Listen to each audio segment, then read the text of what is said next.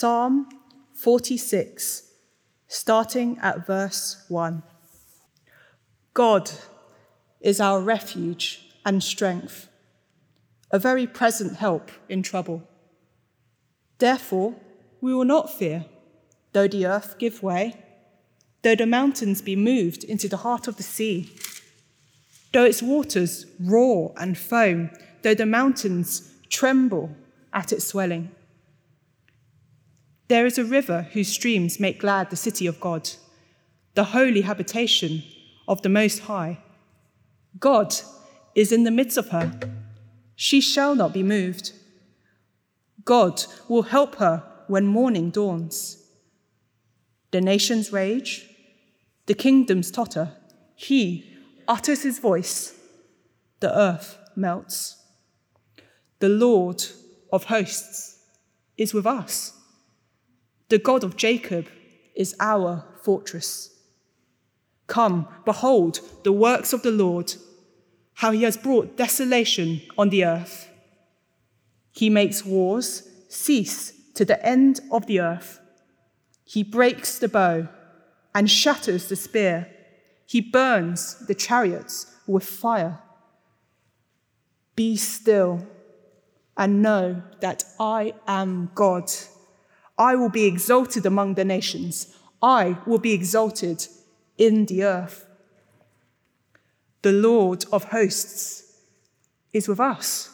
The God of Jacob is our fortress. Acts chapter 14, beginning to read at verse 19 on page 1112. But Jews came from Antioch and Iconium, and having persuaded the crowds, they stoned Paul and dragged him out of the city, supposing he was dead. But when the disciples gathered about him, he rose up and entered the city, and on the next day he went on with Barnabas to Derbe. When they had preached the gospel to that city and had made many disciples, they returned to Lystra and to Iconium and to Antioch, strengthening the souls of the disciples, encouraging them to continue in the faith, and saying that through many tribulations we must enter the kingdom of God. And when they had appointed elders for them in every church, with prayer and fasting, they committed them to the Lord in whom they had believed.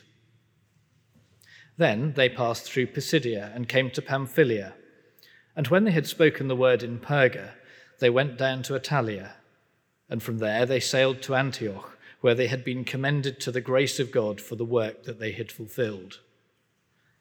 And when they arrived and gathered the church together, they declared all that God had done with them, and how he had opened a door of faith to the Gentiles, and they remained no little time with the disciples.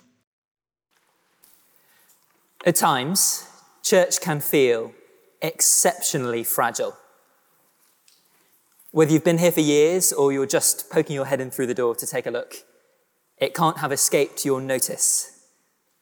A relatively small group of people gathering in the midst of a very large city, trying to play a part in an exceptionally large mission, a mission that Jesus has given to us, the mission of going into an unbelieving world and making disciples of Jesus. And the closer we look at church, the more fragile perhaps it seems.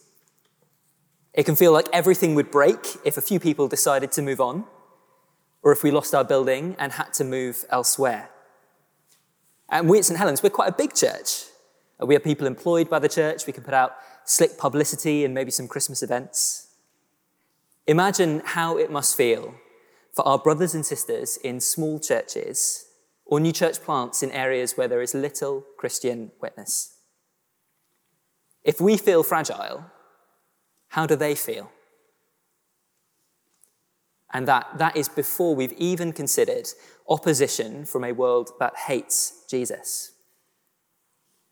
As we look around, we think, God will reach the world through his people, through this, really?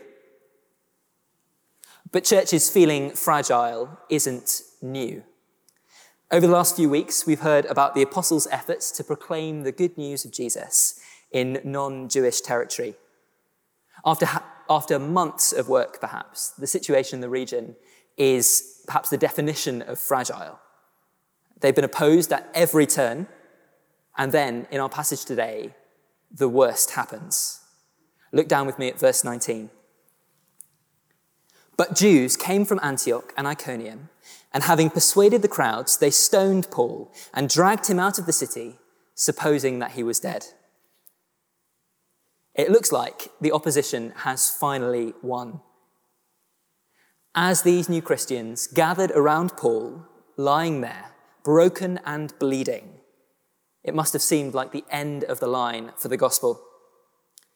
How could the gospel project ever continue if this was its chief messenger, lying there broken and bleeding?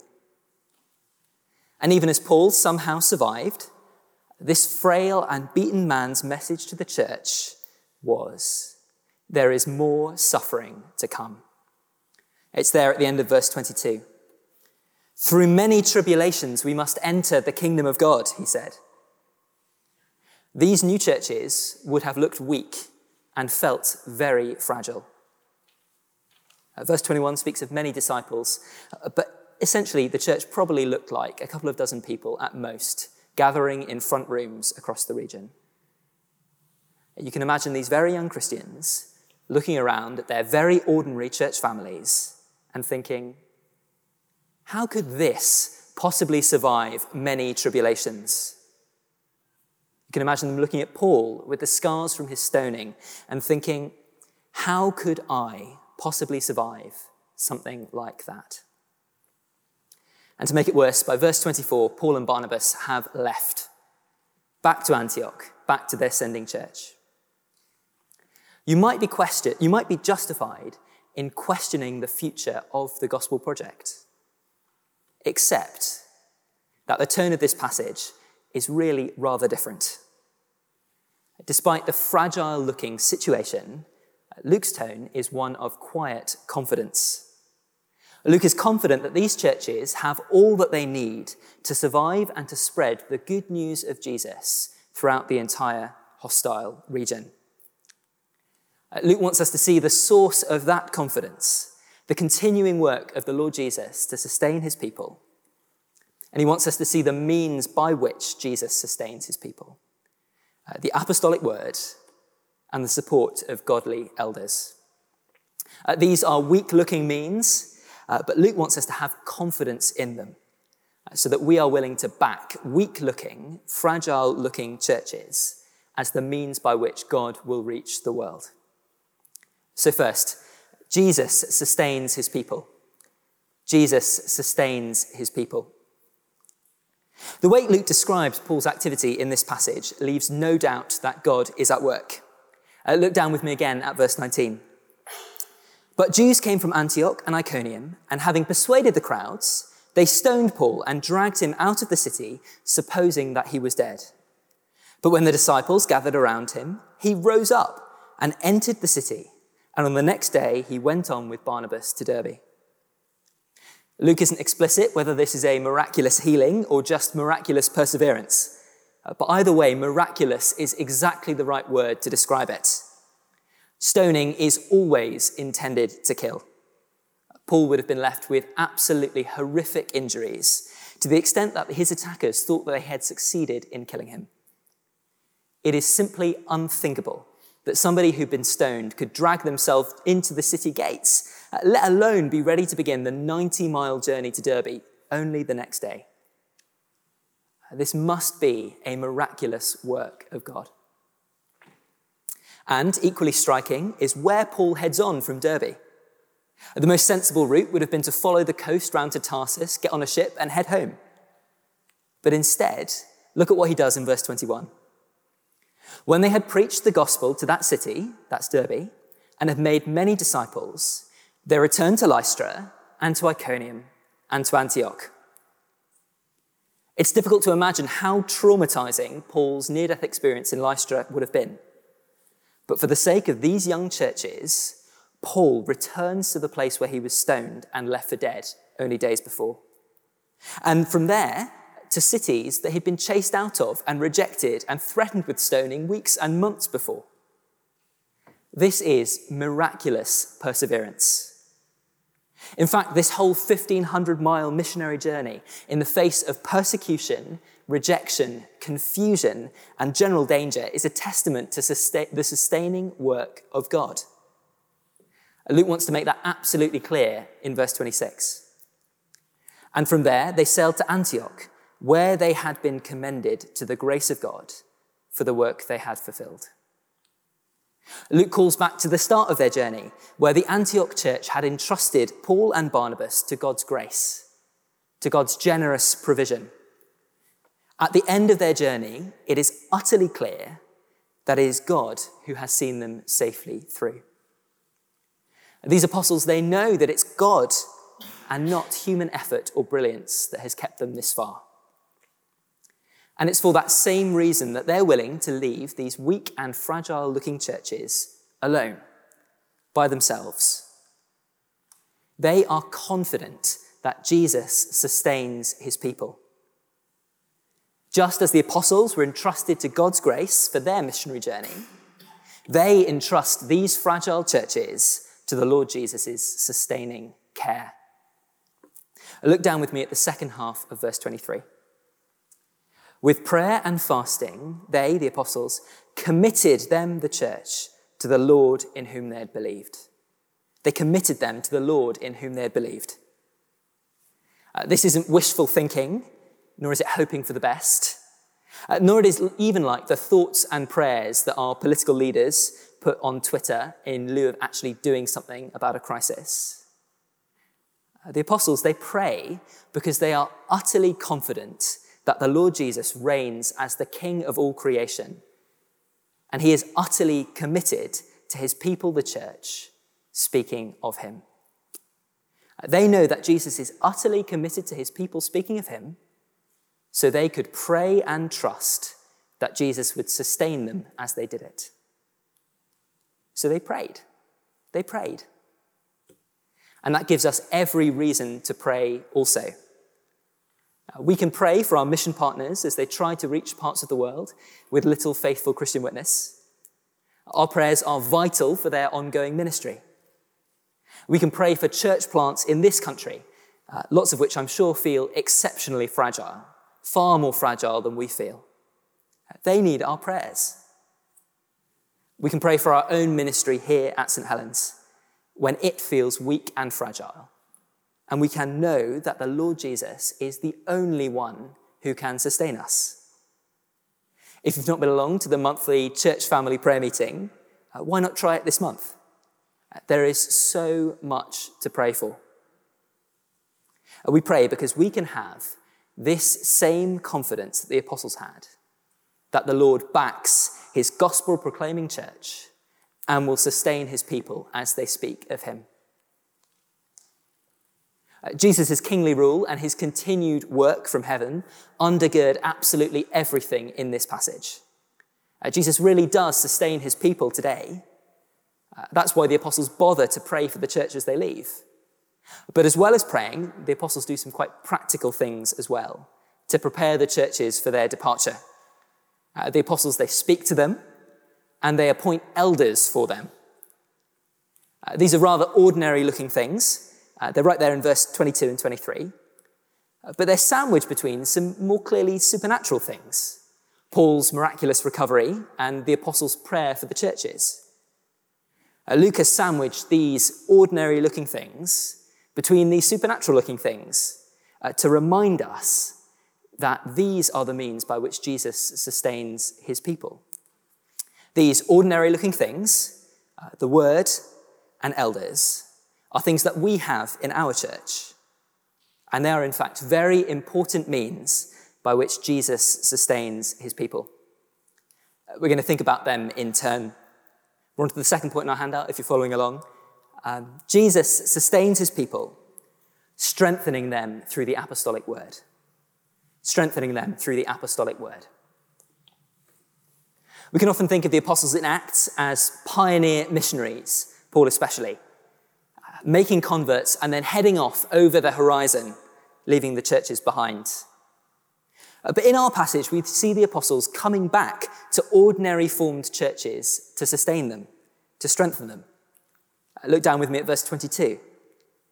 They returned, strengthening the souls of the disciples, encouraging them to continue in the faith, and saying that through many tribulations we must enter the kingdom of God.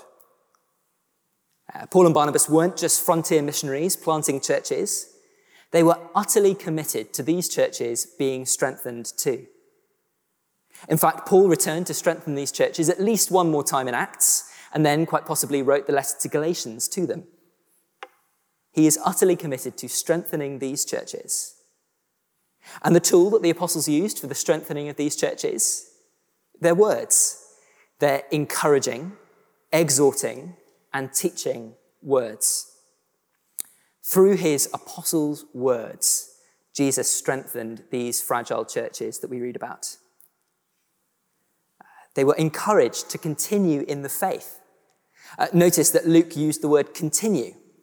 These new believers had the faith. They just needed to keep going, to continue. You might think that having heard the gospel from Paul, possibly with a miracle alongside it, would be enough to keep these Christians going to the end. But like all of us, they needed help to keep going. And that's particularly clear from the specific thing that Luke records the apostles' teaching. They strengthened them, saying that through many tribulations we must enter the kingdom of God. It's hard to imagine the atmosphere as Paul taught them. The apostles who these believers had seen stoned, left for dead, who likely still bore the scars of this stoning, they saw him sitting before a bunch of new Christians and saying, "This is normal. What happened to me is normal."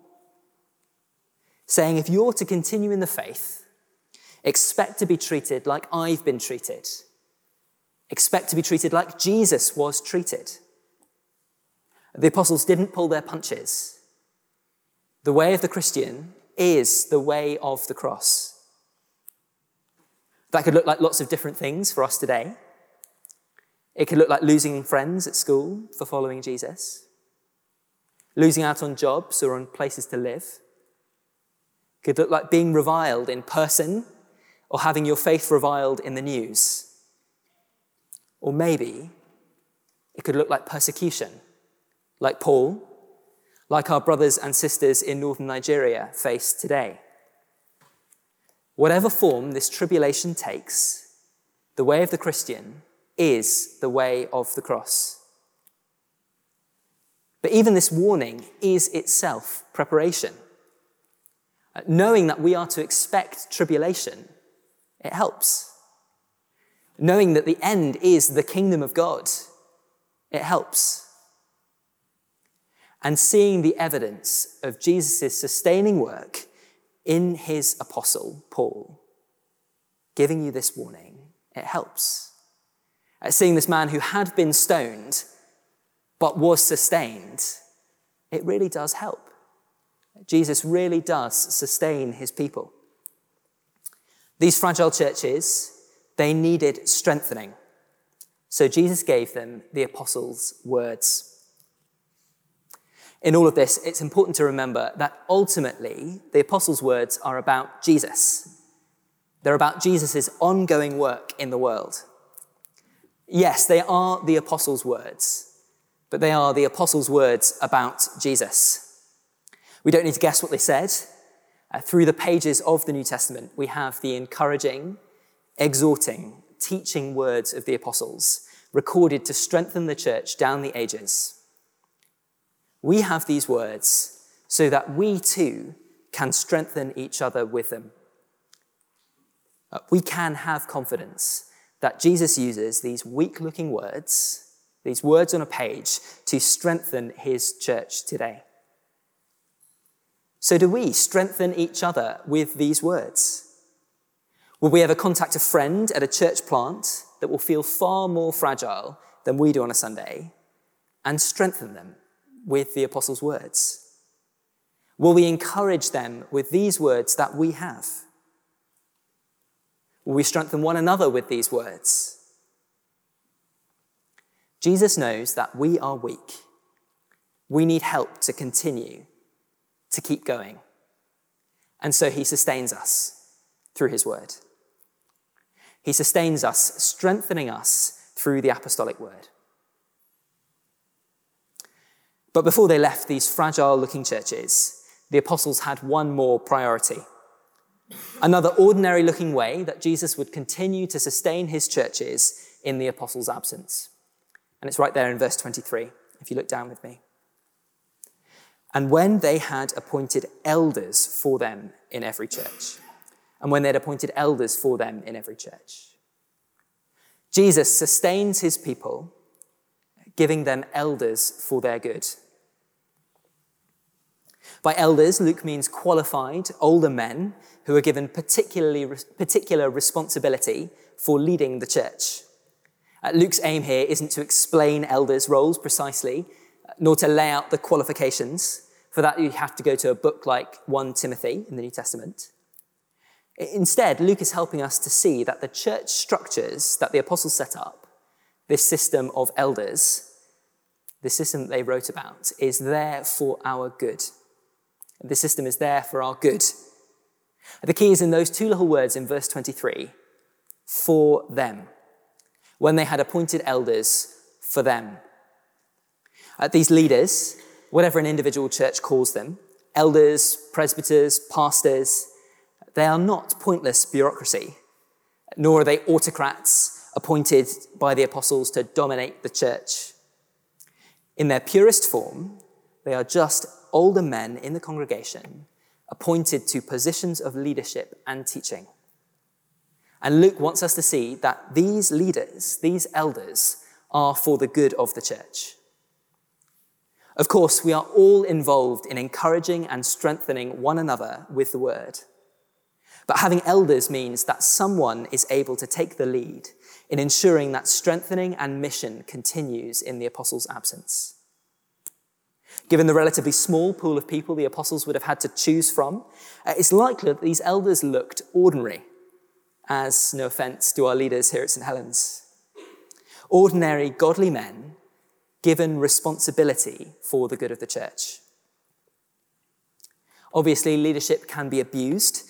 The New Testament gives no excuse for domineering leadership, and the Bible gives strict standards for the godliness of leaders. All authority that they have is contingent on the fact that they live and teach what Jesus says. But we can have confidence that godly elders are a way that Jesus sustains his church. Elders are given for our good. Do we see godly leadership that way? How quick are we to complain about our leaders rather than accepting them as a gift from Jesus to sustain us? Do we find ourselves praying for the leaders here at St. Helens, for Aneurin and for William as they seek to lead for our good? And looking outside our congregation, perhaps there are ways that we could strengthen the church.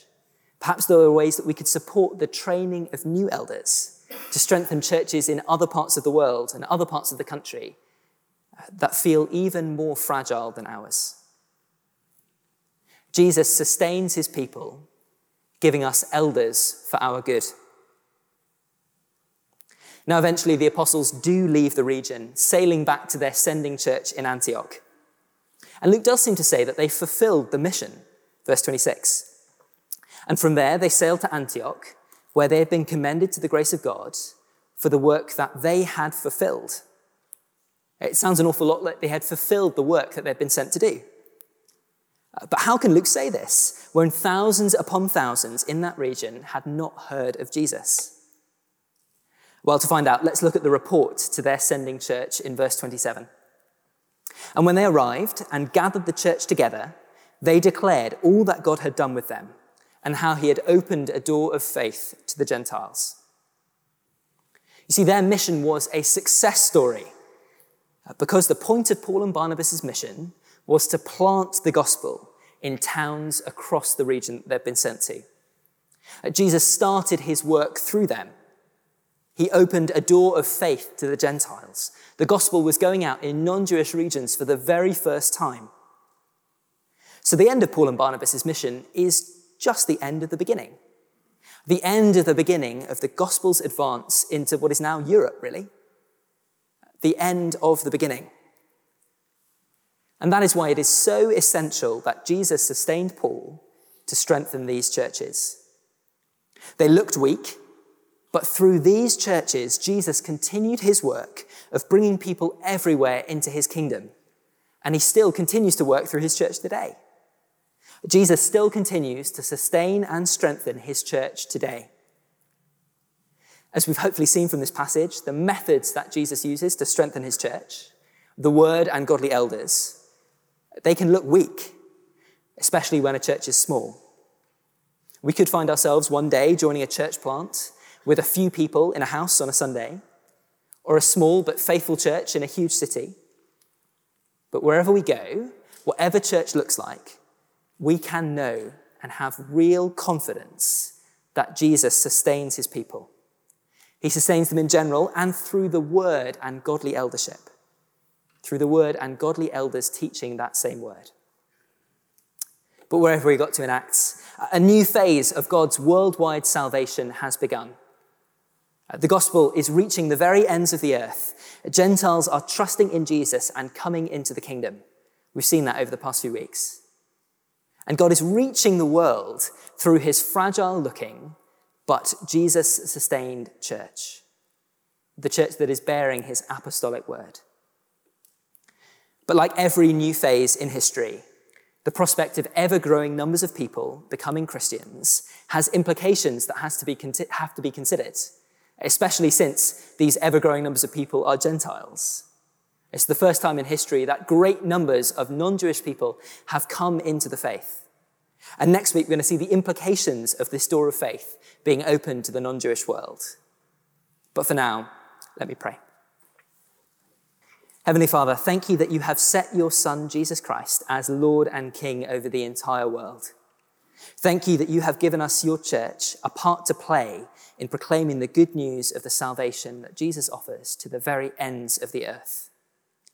Please give us real confidence that Jesus really does sustain his people as we take our part in that work. In Jesus' name we pray. Amen.